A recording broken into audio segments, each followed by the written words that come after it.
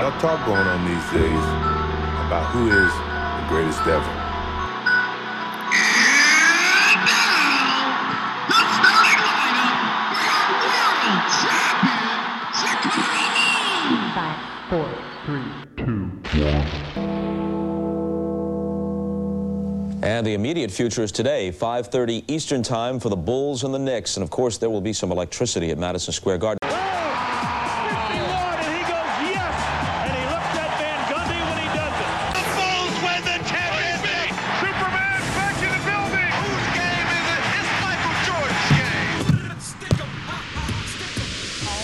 Hello and welcome to D Up Podcast. This is Louis Belletta. All right, peace, guys. This is your boy Evil, the Anti-Star, host of the Dynasty Podcast. I got a very special guest with me today. It's my man Luis Belletta. How you doing? I'm doing well today, I have to say. It's hard to be good under these conditions of quarantine, but we're talking about basketball, so that makes me happy right now. Yeah, man. I'm doing well. How about you? No, I'm doing good, man. It's just important for me to have you on the show too, because I had other guests too. I'm trying to get like a family thing, and then everybody that I've met on Instagram that support the podcast, whatever. You've been one of the few guys that's consistently been reposting my stuff, even without me asking or anything. So I just want to tell you that before we get started. I appreciate you. Yeah, we're in line with many of the Knicks views, and you mainly cover the Knicks. So when I am in agreement, I got to repost. I'm not doing it for you. I'm doing it because you're actually telling the truth. Yeah, I appreciate you. That's why I repost this stuff. And yeah, that's a big compliment. Jordan trying to shake off Starks.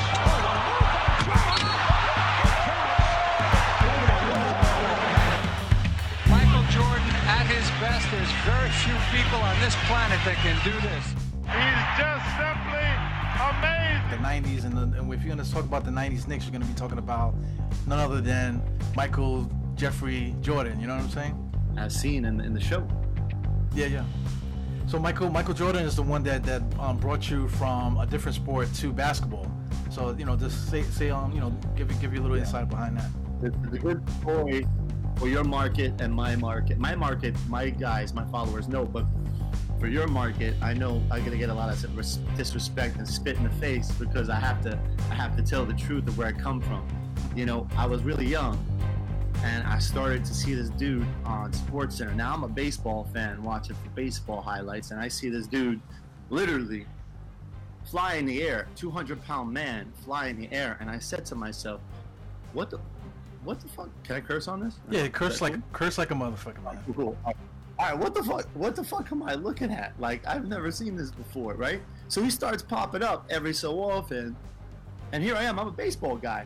I started looking at this dude because I didn't see an athlete. I saw something I never seen before, and that's the truth. As a kid, you're like, what is that? So I started following Michael Jordan, and Michael Jordan is the only reason why I switched over from baseball to basketball. And I started liking Michael Jordan. And what team did Michael Jordan play for? He played for the Bulls. So immediately, I became attracted to the Bulls at like 8-9 years old, in that time frame, probably 8 years old. So I was a real Chicago Bull fan. When Michael retired, I decided not to root for a jersey. I'm living in New York. What am I doing rooting for the Bulls if I'm a New Yorker? I'm an adult. Now I can make a conscious decision. I switched over to the Knicks, and it was the worst decision I've ever made in my life. Yeah, just what happened right after that era. That's when it all went downhill for the Knicks. We made that one little run in '99. Then after that, it's just been right. Terror. That little spurt over there was, that we could still hang on to that. But that's exactly when I switched over, man. And I'm remembering the dream, man. And the dream is 91, 92, 93, that toughness. 94, 95, 96, that toughness. And then, I'm stuck in those ages as a Knicks fan, wanting to see the reflection of that. And, man, I can't tell you. I don't know what's worse, suffering in an age of COVID-19 or is maybe suffering as a Knicks fan. I don't know which one is worse right now. Well, it's definitely a Knicks fan, man. It's been so long, man. I agree with you. Yeah. I want to know. Mm-hmm. I never asked you the question about you. Where did you start being a Knicks fan, and were you a basketball fan your whole life? Well, yeah, my dad, he was like an all sport guy, but just speaking to the older guys, whatever. Basketball was always the big topic of conversation because of Bernard King. Yeah, Bernard King was averaging 22, 32 points a game.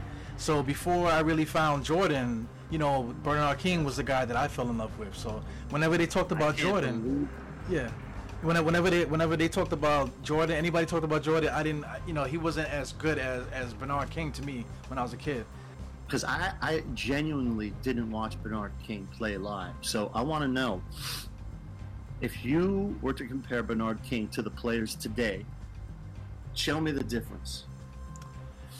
Well, everyone talks about Carmelo. He's exactly like Carmelo, except, it wasn't really like a lot of ISO. Everything was like, if he did ISO, because let me get that straight. Bernard King was an ISO king. He was ISO every single time down. But it was different in the fact that it wasn't just 3-point stance and fake.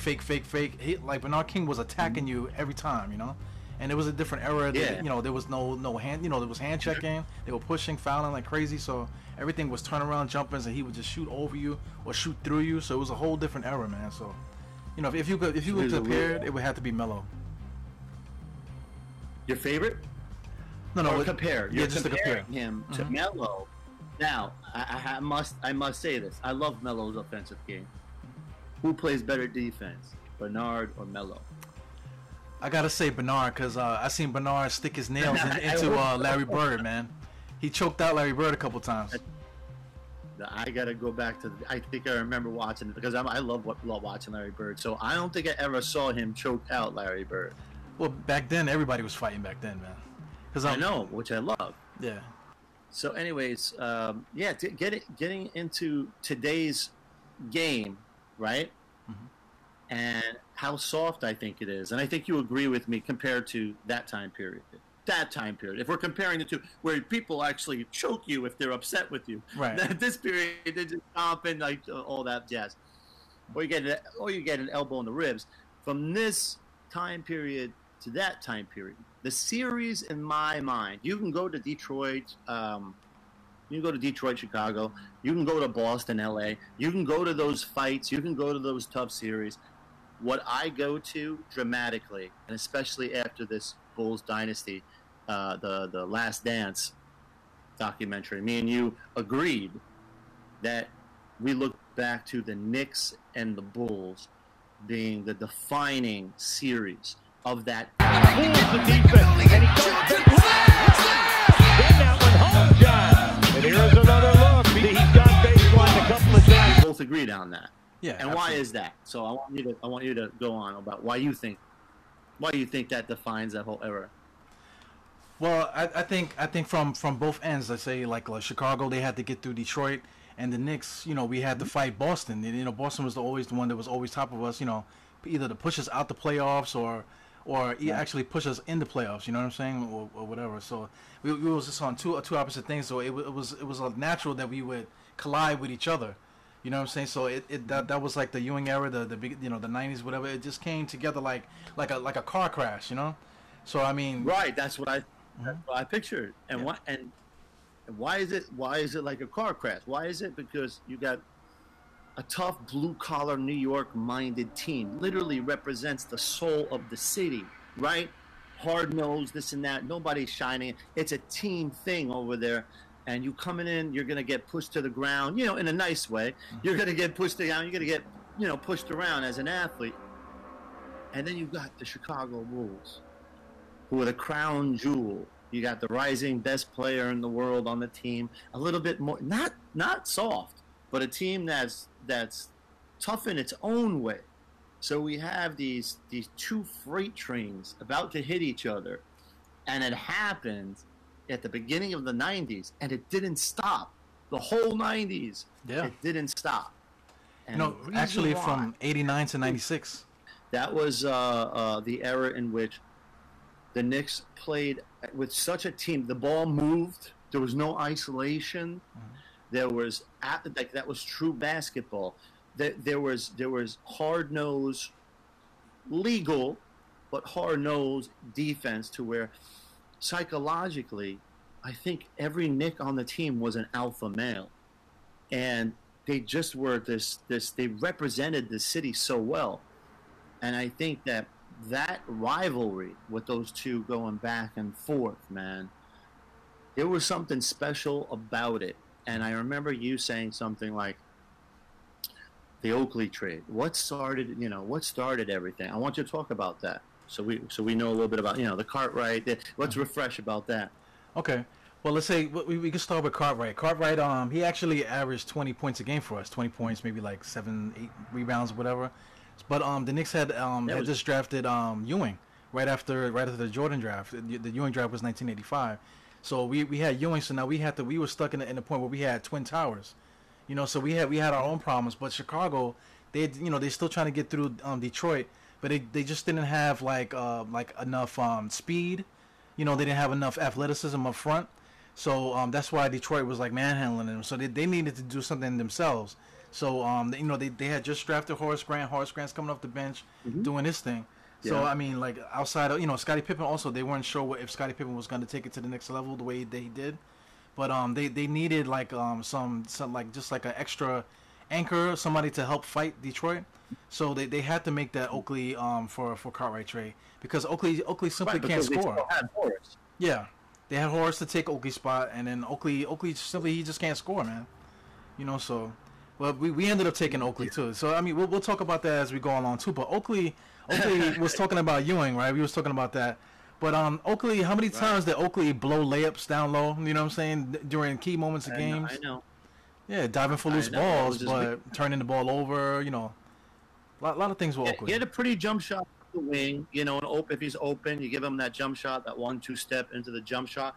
He knocked that down, but he's definitely not offensive power like Horace Grant was. Right. And if the Knicks had Horace Grant, then maybe we would have won something too. Because a lot of times, like you can even just jump to Charles Smith. Charles Smith couldn't even make a basic layup that year. You know what I'm saying? That's how bad of a the Knicks were, man. We needed those guys. We just didn't have them. It's very sad. Those guys, I call them the taller, goofy guys. It's very, very, very, very hard to be that tall and be that good, it's just a fact. The majority of smaller players in the NBA are way better skill-wise than the big guys, and that's why us fans, we always get on those goofy big guys because they're not the most skilled guys, and we're watching on television like, come on, why don't you do something, make a shot, blah blah blah. So yeah, it's part of being a basketball and a Knicks fan. Yeah. So it starts from back then, right? It starts from back then. And you think any of that had like a little bit of bad blood? Made a little bad blood on either side? Yeah, I think so. I think Oakley took that personally when they traded him because they were building something there. So they specifically singled him out to get rid of him to improve the team. So I think he took that, he took that to heart. So if you want to talk about the trade happened in the summer of '88. And 88, 89, that was actually the first time that they met in the playoffs, Chicago Bulls and the Knicks. The first season that Oakley had. So that begins the era right there, Yeah, and if you trace it back that far, there's a lot of blood, there's a lot of shit going on there. I mean, these guys it was like mixing oil and water. And you had like, I always remember even being young, like, oh, Jordan and Patrick talk or whatever, but you never get a sense that any of these guys on the Bulls and the Knicks, at least I didn't, were friends because you didn't see it on the court. Matter of fact, I've never seen friends that hit each other like that on the court or tell each other, F you in their face, which they've both done, and they physically push and whatever. And you remember Pippen and Oakley? You remember Pippen and Oakley messing around, joking around as Bulls? You see the clip, blah, blah. And then when they get on their separate teams, it ain't a joke. Like, that shit ain't a joke. Oakley and Pippen hated each other. Yeah, they were trying to kill each other. You got to. You got the Starks, Jordan hating. You got Patrick versus Michael stuff, and like I said, you hear they talk and whatever. But I always thought that Patrick hated Jordan and that Jordan hated Patrick, and that's the big difference between today's game and the game back then, which I love so much. That's why we're talking about it. It's like those guys genuinely would go to war with each other like they didn't even know each other on the court. And we saw that as kids, and we're buying it. You could tune into WWF and get the fake stuff, or you can turn into the NBA and get the real stuff. So I look forward to each and every one of those games. And as a Jordan fan, man, even though I hated the Knicks, I respected the Knicks. There's a big difference right there. Right. And a lot of these teams that are soft.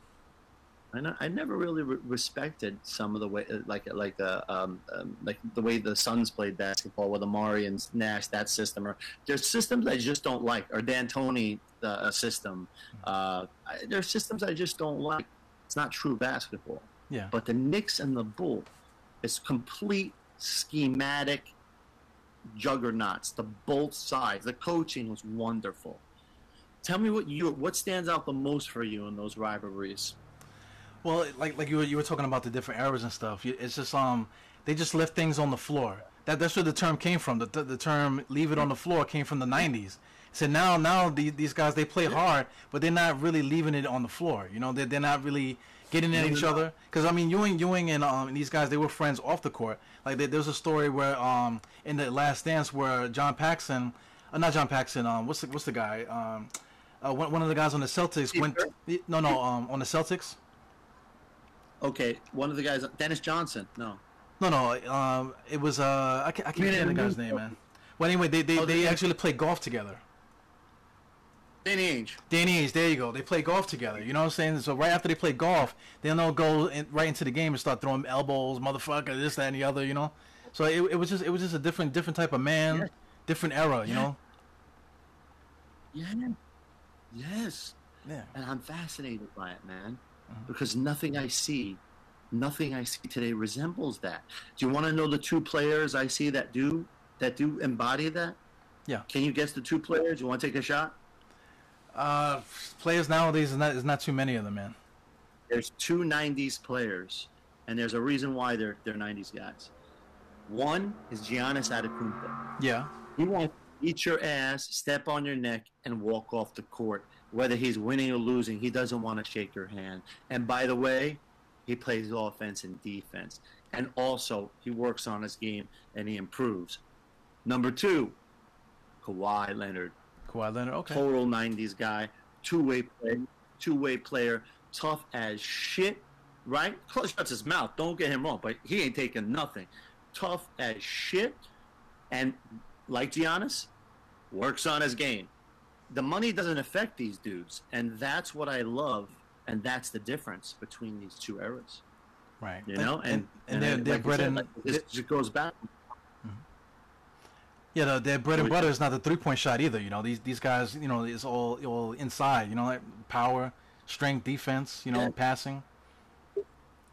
They're both have two things in common. Their fundamentals are absolutely insanely great. They're great. Giannis is obviously way more athletic, but don't get it twisted. Giannis is a very fundamentally sound player who plays just as hard on defense as he does on offense. Those two get my 90s badges for NBA 2K20 there. You know what team that gets that for me is the Clippers. There's the whole Clippers team. Now they went and got Marcus Morris as well, but they got that, you know, their big men are really good. You got the names are driving me crazy right now. You know, they got the point guard over there too. That's like he's like straight. The guy, there's a guy number 4, Green, Michael Green, who could step out and shoot the 3. Mm-hmm. But then there's Zubats, right? Zubats, the white guy, and then there's Montrezl Harrell. That's the guy I was looking for. Boy. Yeah, Montrezl Harrell is a tough man. And then imagine you playing. Imagine you going up against Montrezl Harrell. You got at the point, guard the point. 123. What's his name? The crazy one. I like him. What's his name? Patrick Beverley. Patrick Beverley, yeah. Right? Imagine you're looking at them, right? And it's like, that's bad enough. But then you look to the left and the right on the wings, and you've got Paul George and Kawhi, two of the top 5 perimeter defenders in the NBA, standing in front of you. The Clippers got something, and I picked the Clippers to win the championship this year. Who are you picking? Well, I was gonna pick the Clippers too, but how messed up is that? Because the Clippers are like the Knicks of the now. You know what I'm saying? Because the Clippers have never won, and the year that they're as close as they can get to winning the championship, it's a freaking pandemic. You know what I'm saying? So they're just as screwed as we are. You know? It's scary. It's scary how that came out, and what makes it worse is that I think that LeBron has an advantage now because he got to rest his body. This is all new now for him, and he needed that rest. And now you're going to have 100% LeBron versus the Clippers in the playoffs. That's going to be crazy. I'm tuning into that. That's 7 games right there. But I didn't think Lakers had a shot up until this pandemic happened. Now they got a strong shot to knock off the Clippers. So how do you think they're going to start this season? You know, how are they going to? I mean, after this pandemic stuff, like how do you even start? I think they're going to try to start, and I think they're going to get one city. They're talking about Disney, and they're talking about there's one more, Disney and Las Vegas. Those are the two that are amongst other cities. Obviously, it's going to be warm climate, minimal staff, and they're going to play without fans. What's even scarier, I don't know. I don't know if it's going to start, but I think it will start in the playoffs. I think they'll start just playing the playoffs, get the finals done, and then they're going to move the schedule. They're talking about moving the schedule up next year to where it starts Christmas Day. Oh shit, man! So everything will be changed. Everything will be changed permanently. That's what they're speaking of right now. I mean, I don't get it, man. I think that ties into the same just like the softness. You know, it's like the world right now is just too soft. I understand it's a pandemic and stuff like that, but I mean, to segue this into some. Into softening up the season, postponing everything and treating everybody like babies, that I just can't dig with it, man. I can't get with it. I know. Well, hopefully they have the information that is giving them the justification for doing that. We just hope that the information that they have is true, right? That they're going on science, and hopefully the science is true. Hopefully. Right. So I know. It's tough. There's so many soft things that are comparing today's day and age to the 90s, not just in basketball. It's just softer all around. Yeah. But me and you, probably more being Knicks fans, we're probably more annoyed by the softness that's displayed on the basketball court. So I hate to say it in this current day roster. Don't get me started. Okay, well, let's segue into that the Oakley Ewing thing, because I mean we have like the '90s era, in our hearts, you know what I'm saying. But now Oakley's coming out and saying that Ewing was a diva, and he did a lot of things and that stopped them from winning and stuff like that. So I mean all that to me is like I want to know what this old guy is coming from with all this stuff, because I remember Ewing leaving it all out there. I remember Oakley leaving it out there. I never saw any. There was nothing in the media. These guys were always together, so I don't understand where he's coming from. I genuinely never could put that together, and I think this is just me. This is a conspiracy theorist talk. It's stupid, but I'm just gonna throw it out there. I think possibly you and I are right, and that there has never really been a feud between them. They've been fine up until.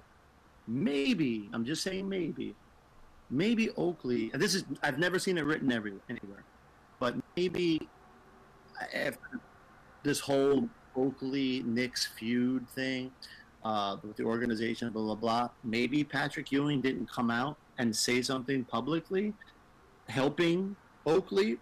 Maybe, I don't know, I didn't see what he said, but maybe he heard or said something that was pro-Dolan instead. I don't know. Or pro-Knicks organization, or said something maybe about it. I don't know. But something seemed to stab Oakley a little bit to not like what you're doing. Yeah, you tell me. What do you think it is? Well, I think it's simply just that Ewing didn't say anything. Like he expected Ewing to just tarnish his whole reputation just to just to stand by Oakley, with the Dolan thing. And then to this day, no matter how many interviews Oakley's had, he's never said exactly what it was that's pissing him off about Dolan. Like we really don't know. Yeah. You mean about Ewing? Patrick Ewing. Well, it all started with Dolan, so he was mad because Ewing didn't say anything. So Yes, but Oakley never even said that what was bothering him with Dolan to begin with. That now you're throwing Dolan on the bus. Now you're going to bring Ewing into it too. So like what's going on? Yeah. The common denominator is Oakley. Yeah, that's the thing. It's like what's going on with him? And obviously, we know he has got like everybody. 9 out of 10 of my people drink, but I don't. But Charles Oakley apparently has a drinking problem. Maybe he goes off on some tangents and this and that and blah blah blah. Seems like a relatively good guy, but listen, there's something like this code you should go by, and that's trying to be the best teammate you possibly can be to a guy who the public perceives as your friend and as part of that crew. No one wants to look back and see and think like, oh, Patrick and Charles, they don't like each other and blah blah. No one wants to see that. Why couldn't they just make a call? Why can't Patrick just fucking call Charles Oakley or Oakley call Patrick and make the statement? In my opinion, you don't say that shit in public because it's not classy. And I'm glad Patrick didn't. I'm glad Patrick didn't respond to that. Yeah, and then Oakley's supposed to be the heart and soul of the Knicks. Yeah. Well, Oakley's supposed to be the heart and soul of the Knicks. So you would think that somebody like Greg Anthony, because he was such a dick when he was a Knick back in the days, you would think that Greg Anthony would be the one to say something like that. But it was Oakley, the heart and soul. Right. So it just rubs you the wrong way. This is you guys are the faces of the franchise. He's the face. Yeah. I just don't know. I don't know. That was really surprising, reading multiple parts of like not just one thing he says and then he gets back into it again. So like he didn't clean it up at all, saying that he's that Patrick Ewing is a diva. Yeah. I don't know. I mean, listen, maybe there's something that we don't know because we didn't have social media. Who knows? But I have never, and I'm a pretty good judge of character, in any of Patrick's interviews, I never ever saw any of that. Never. Maybe he's just a guy that wants to win like Michael Jordan did. Right. Who knows? And that's why those people can be kind of mean on the court or whoever. I always got the perception that Oakley was meaner than Patrick.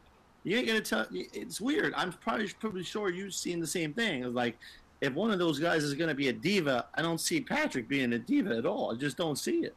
Right. I would think Charles Smith or some of those guys, some of those secondary guys would be, but not the main guys, Well, I mean, this is your boy E. Rudy Anti-Star. What I do on the show is I put 4 fingers to my forehead, tuck in my thumb, and I salute. And then, like I said, we'll hope to collab again, and we'll see everybody soon, man. You too. All right, man.